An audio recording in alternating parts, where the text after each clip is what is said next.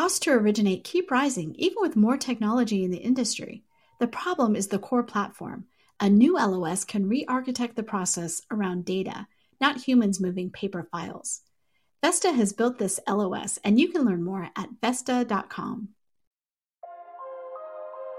Welcome, everyone. Today I'm joined by Managing Editor James Kleiman to talk about recent lender news, including the very hot M&A market, more drama at loanDepot, and the latest in the Rocket UWM battle for brokers. James, welcome back to the podcast. Hey, good to be back. Great to have you on. One of the things I love about talking to you is we can do a deep dive on what's happening with different lenders.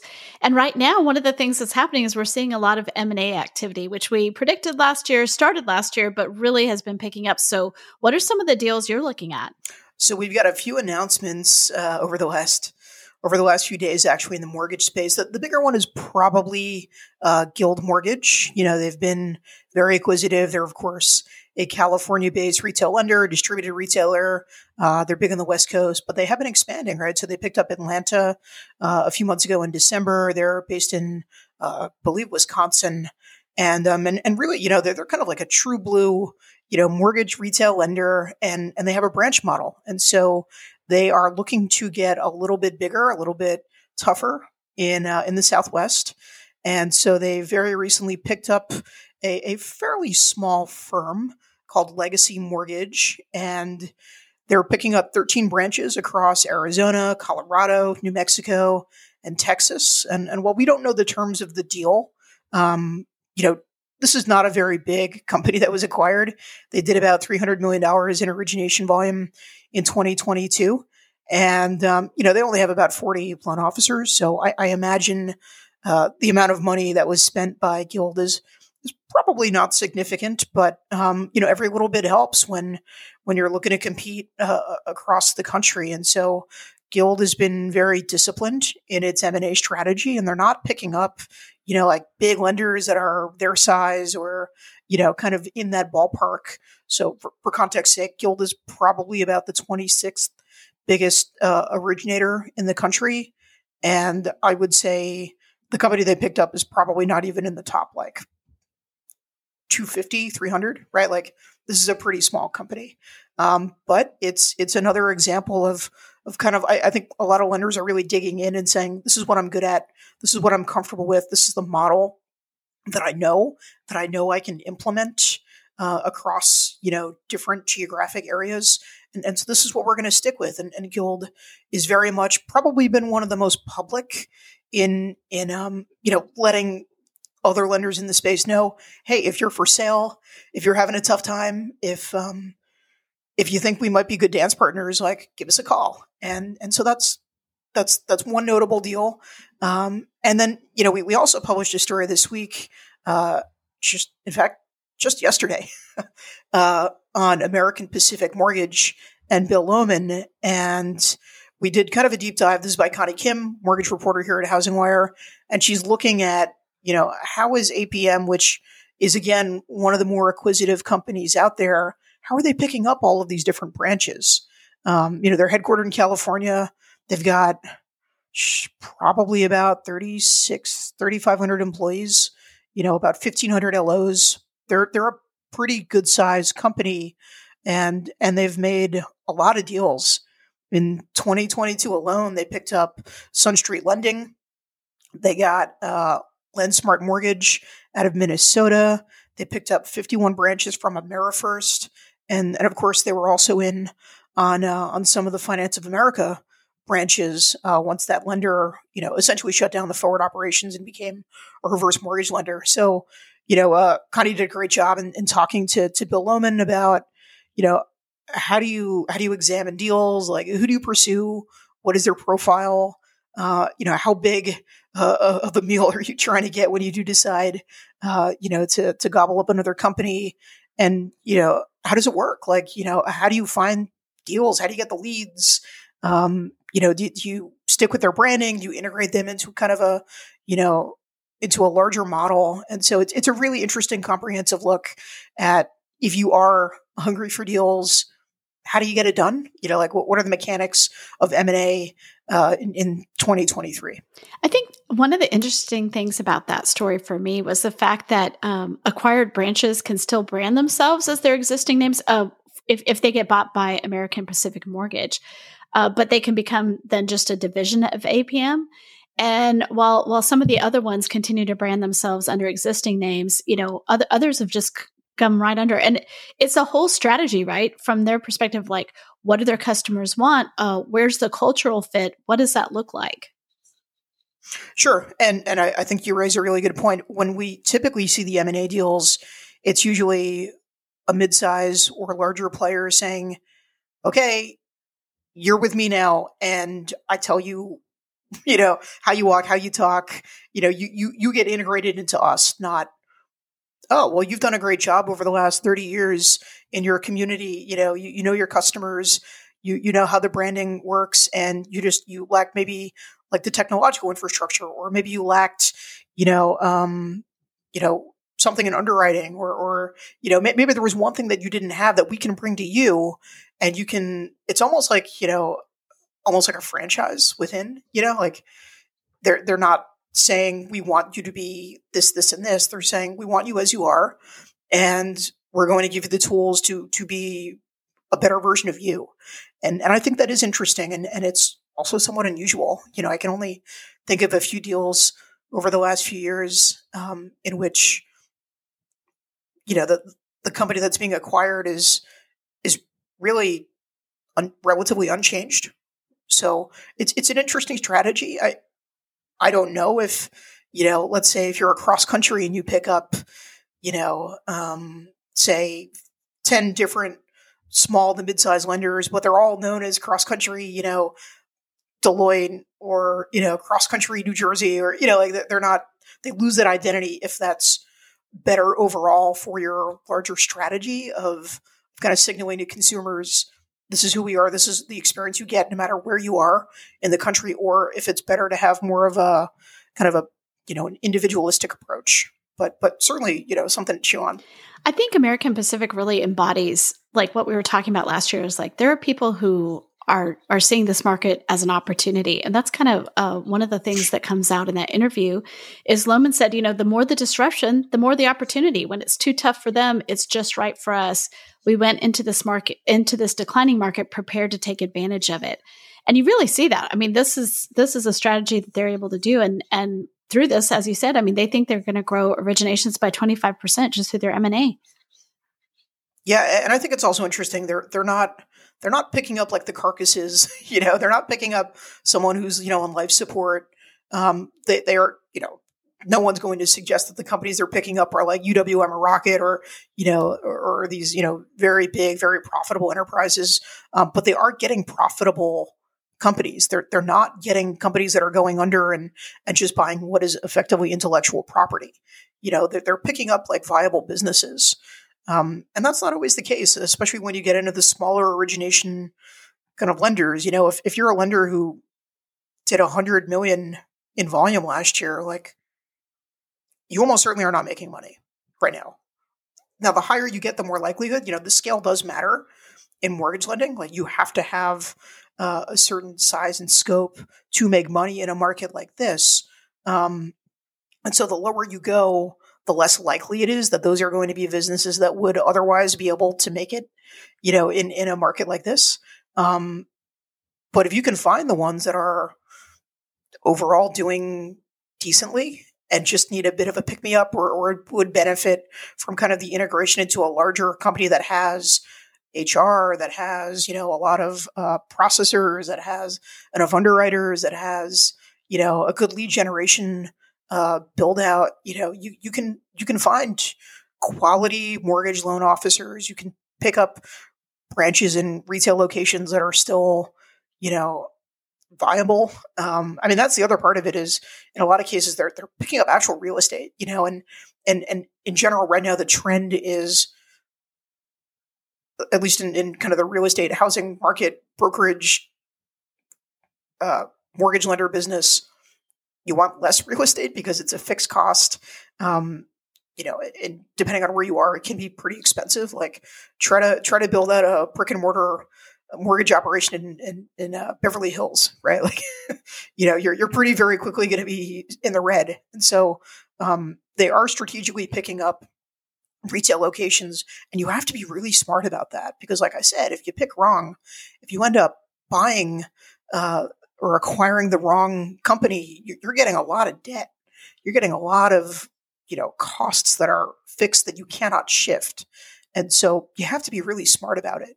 And there are all kinds of little M&A mortgage firms that are specializing in this kind of work, and this is a great opportunity for them. When there is disruption, there's deals to be made, and you either survive and you partner up, or you're big enough, strong enough to make it, and just cut half your staff or whatever it is, or you die, and that's a little bit more of a kind of like an Animal Planet documentary, I guess, but it's true, and that's what we're left with. It is true. I think the other thing that they're trying, it's a strategy is to spread out to other regions of the country, right? They want to be more diversified than just their. I think they said like 45% of their origination volume in 2022 was concentrated in California. Yep. So the goal, they said, is to have that figure go below 40% this year, kind of spread out, which makes all the sense in the world. And that's true of a lot of the mortgage lenders. I mean, California is like an economy unto itself. I remember a stat when I was in like high school, and it was something like California alone would be like the 5th biggest economy on earth or something. It's such a big market. And for a lot of companies, if you see a dip in California, you take a dip overall because you've devoted so much in resources, so much in the infrastructure. Your origination business for a lot of lenders is really built on the strength of California, and California's down. It's a tough market, and not a lot is getting built in California, of course. So I think that's well said, and you see a lot of builders that have mortgage arms that are doing pretty well in areas like look how Lennar's mortgage company is doing in the Southeast, right? D.H. Horton, same story. There are other parts of America that are still open for business, and you can make money in the Southeast. You can make money in the Southwest. You can make money in the Midwest. You don't need to rely, and it's probably foolish if you only rely on California. Absolutely. Well, let's shift a little bit and talk about another one of the big lenders. Let's talk about loanDepot. Lots of happened. So I was out for a bit. You were out for a bit. While we were gone, a lot of things happened when it comes to loanDepot. So get us up to speed on what's going on there. I think most people who listen to this podcast probably know of the struggles at loanDepot. They've been, a top 5 lender for, many years. They're a very large, very well-resourced company. They went public, and since the refi boom left us, I guess is the kindest way to say it, they've really struggled to kind of make it in a purchase market, and they've had to do a large number of layoffs. I mean, they've cut, as everybody has, a ton of staff, and we've talked about this also in the past on the podcast, that they've had some, I think, complaints from the workforce about some of the corporate perceptions of how they're resourced, and just some of the craziness of being a worker at loanDepot in some places. I talked to someone a few months ago who's like, I've had 6 managers in the last year, and every day is a fire drill. Like you never know what's going on. You never know what's going to happen. And it's a tough place to work right now. It's a tough environment. And so loanDepot, which considers itself to be a very tech forward company, that has been kind of built in sort of the corporate image of its founder, Anthony Shea, has struggled. I think they only did something like $3 billion in origination volume in the fourth quarter. And it's just not enough to sustain. And so they brought in Frank Martel, formerly of CoreLogic. He has a reputation for being a cost cutter in the industry, and he's done exactly that. They've laid off a huge amount of staff. They've done reorganizations. They have really tried to become leaner and meaner, and wanting to fight for kind of a better market, regroup. And most recently, Anthony Shea, he's the largest shareholder at the company by far. I think he has like 42% of economic interests. And then he also has a controlling number of shares on the board. Well, he has been trying to get his own candidate onto the board, and in doing so would be basically bumping an independent director. And so the challenge here has really been, Anthony Shea says that he needs someone who's very operations minded and experienced on this board because, they're going through a major operational challenge right now. And his candidate is, very experienced. This is Stephen Ozonian of Wilson Financial Group. He's president. He's been in the game for a very long time. And in nominating Ozonian, he would be bumping Pamela Pattenoud, formerly of HUD, who's been, a very big name in kind of the housing policy space for a long time. And the board basically said, we're still reviewing his candidacy. Cool your jets. And Anthony Shea said, no, this is my company. I have all of the economic interests. I have all the, the voting power, and I'm going to push him through. So Anthony Shea is stepping down as executive chairman. There's still a little bit of confusion as to how that manifested. Based on SEC filings, it looks like the board voted 5-2 to remove him from this position. And what happens going forward is really anyone's guess. I don't know if it suggests that things are worse than they seem at loanDepot, but when you have a guy who founded this company, who, would appear to have a number of favorable candidates that are connected to the company and him, in some way, voting against one of his directors and voting for him, or not voting against, but slowing the process, not permitting him to, get him on the board when he wanted him on the board, and then voting to remove him from a position, I think says that there is a corporate crisis at loanDepot right now. And this is one of the 10 biggest mortgage lenders in America. They're absolutely massive. And to see something like this, I think suggests that there's going to be a lot more news in the coming days, and we're going to be tracking the story to see what happens. But it's not great for sure at loanDepot. That is wild. And, to follow up, Pam Patno, I think her board seat expires, right? As well as Andrew Dodson's in this time period. So it's not even like he's trying to, there's a natural process here. And that's what the story talks about, is that Ozonian was already in there. So why are you making this giant thing about it when they're already considering him, and there's this process going forward? But it sure feels like just more disruption for a lender that really doesn't need any more disruption. Yeah, absolutely. For sure. We saw, in the last couple of weeks, we've seen some big teams move from loanDepot over to Revolution Mortgage, just as one example. And you think, there's definitely some poaching going on across the board, not just with them, but people are looking at high performing teams. In some ways, are more valuable than ever if you can grab people, leaders, and teams onto other companies.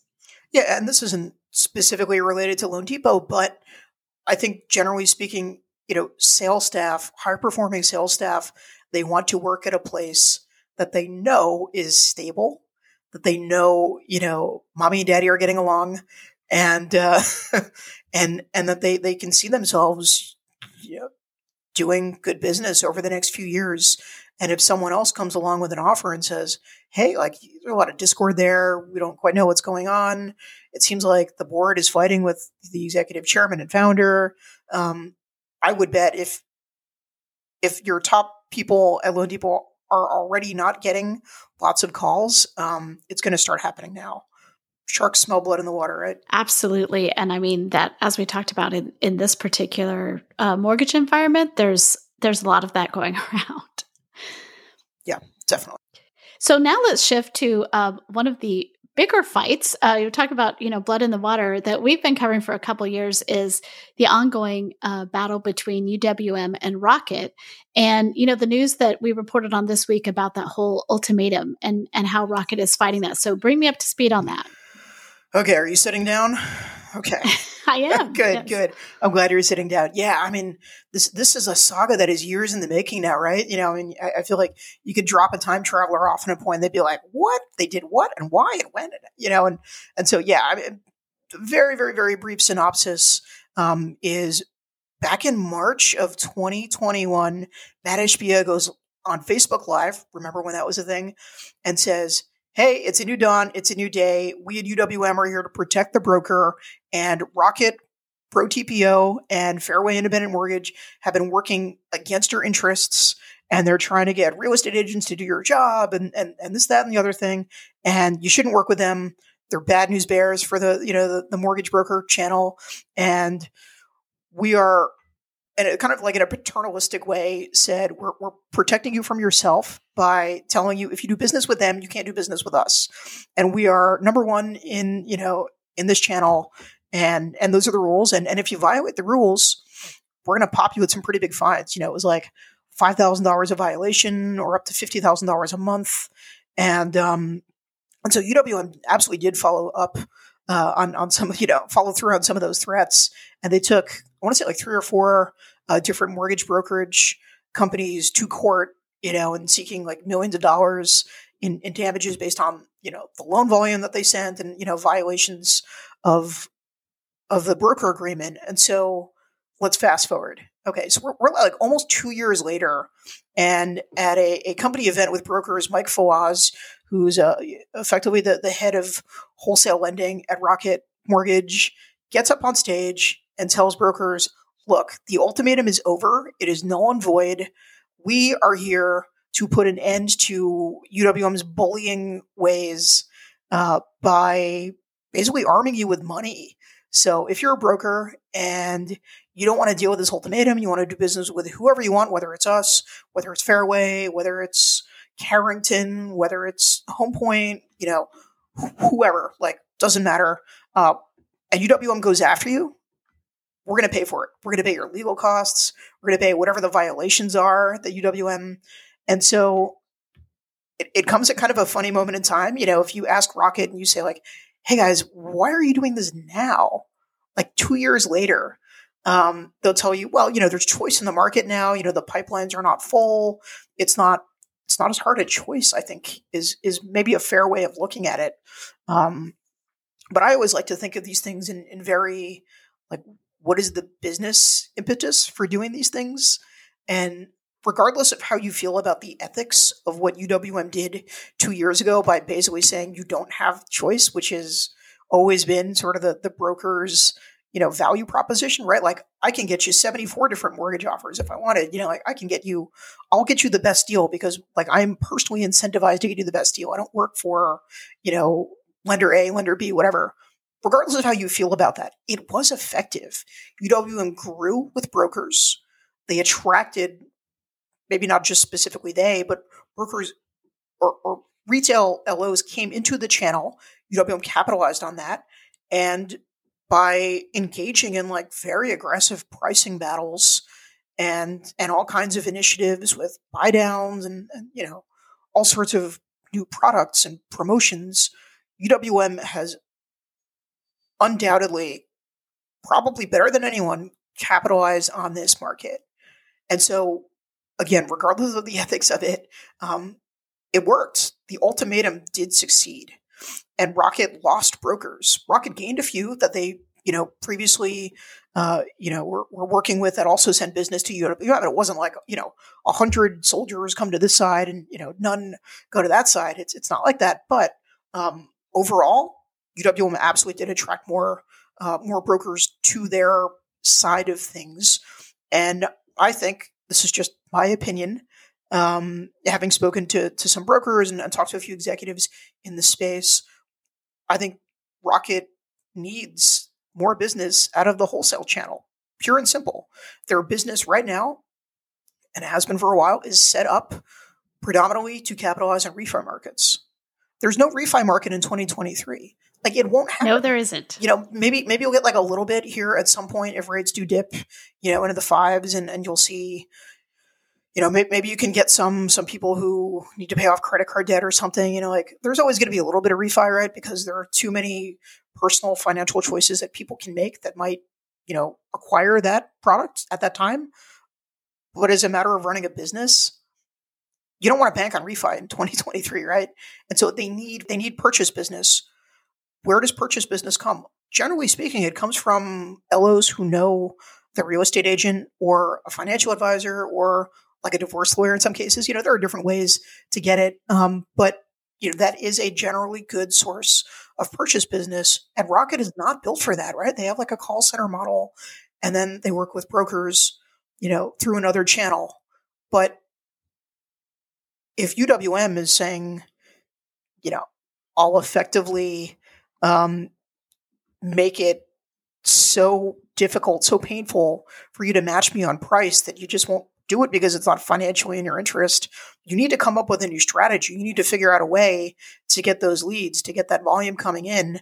And UWM has overtaken Rocket over the last 2 quarters in volume overall, by not a small amount either. I think it was like 5 or 6 billion in the last quarter. It was even more than that, in the prior quarter.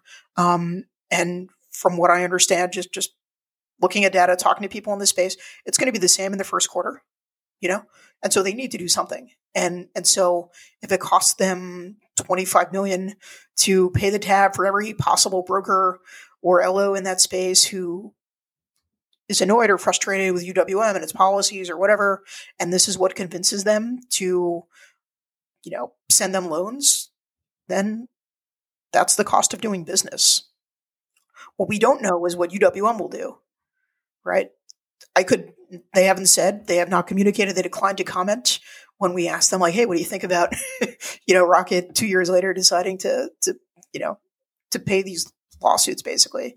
But UWM is a very aggressive player, and I could absolutely see them, taking, another aggressive stance in response. So we'll see. But it's, things are just getting hotter in the broker space.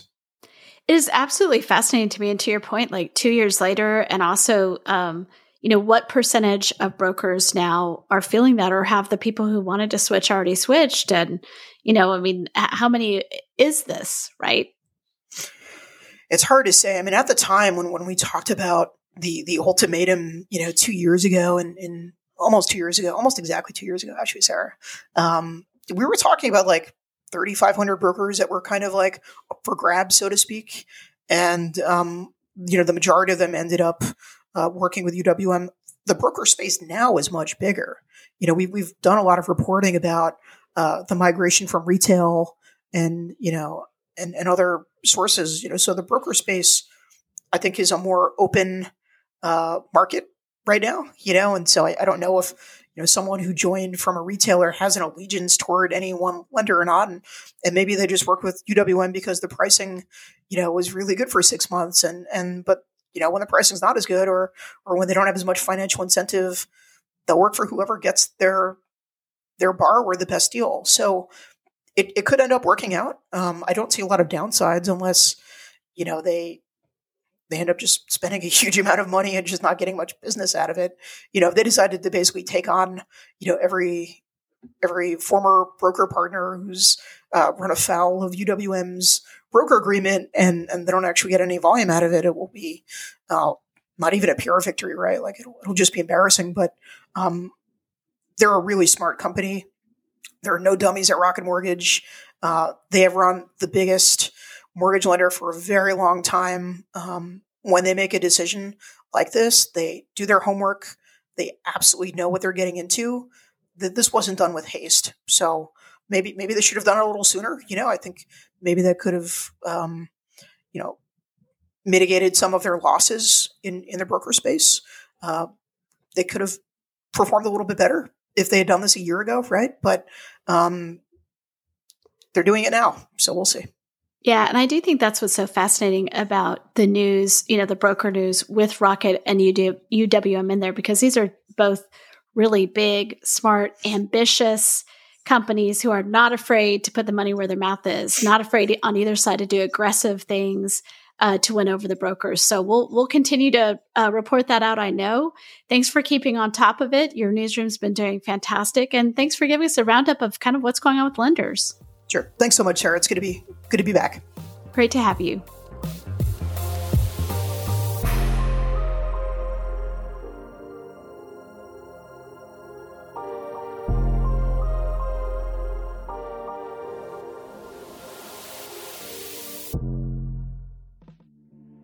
Success might look different this year, but it's out there for those willing to work for it. That's why 2023's Gathering of Eagles will focus on forging opportunities, the perfect chance for industry leaders to take a proactive approach to continually move the needle in their businesses and the real estate industry at large. Gathering of Eagles will bring together the nation's top residential real estate CEOs, presidents, and C-level leadership teams to grow, network, and set the pace for what's next in our industry. 2023's GOE is at Omni Barton Creek Resort in the Rolling Hill Country of Austin, Texas from June 18th until the 21st. Learn more and register your spot on the events page at realtrends.com, and we can't wait to see you in Austin.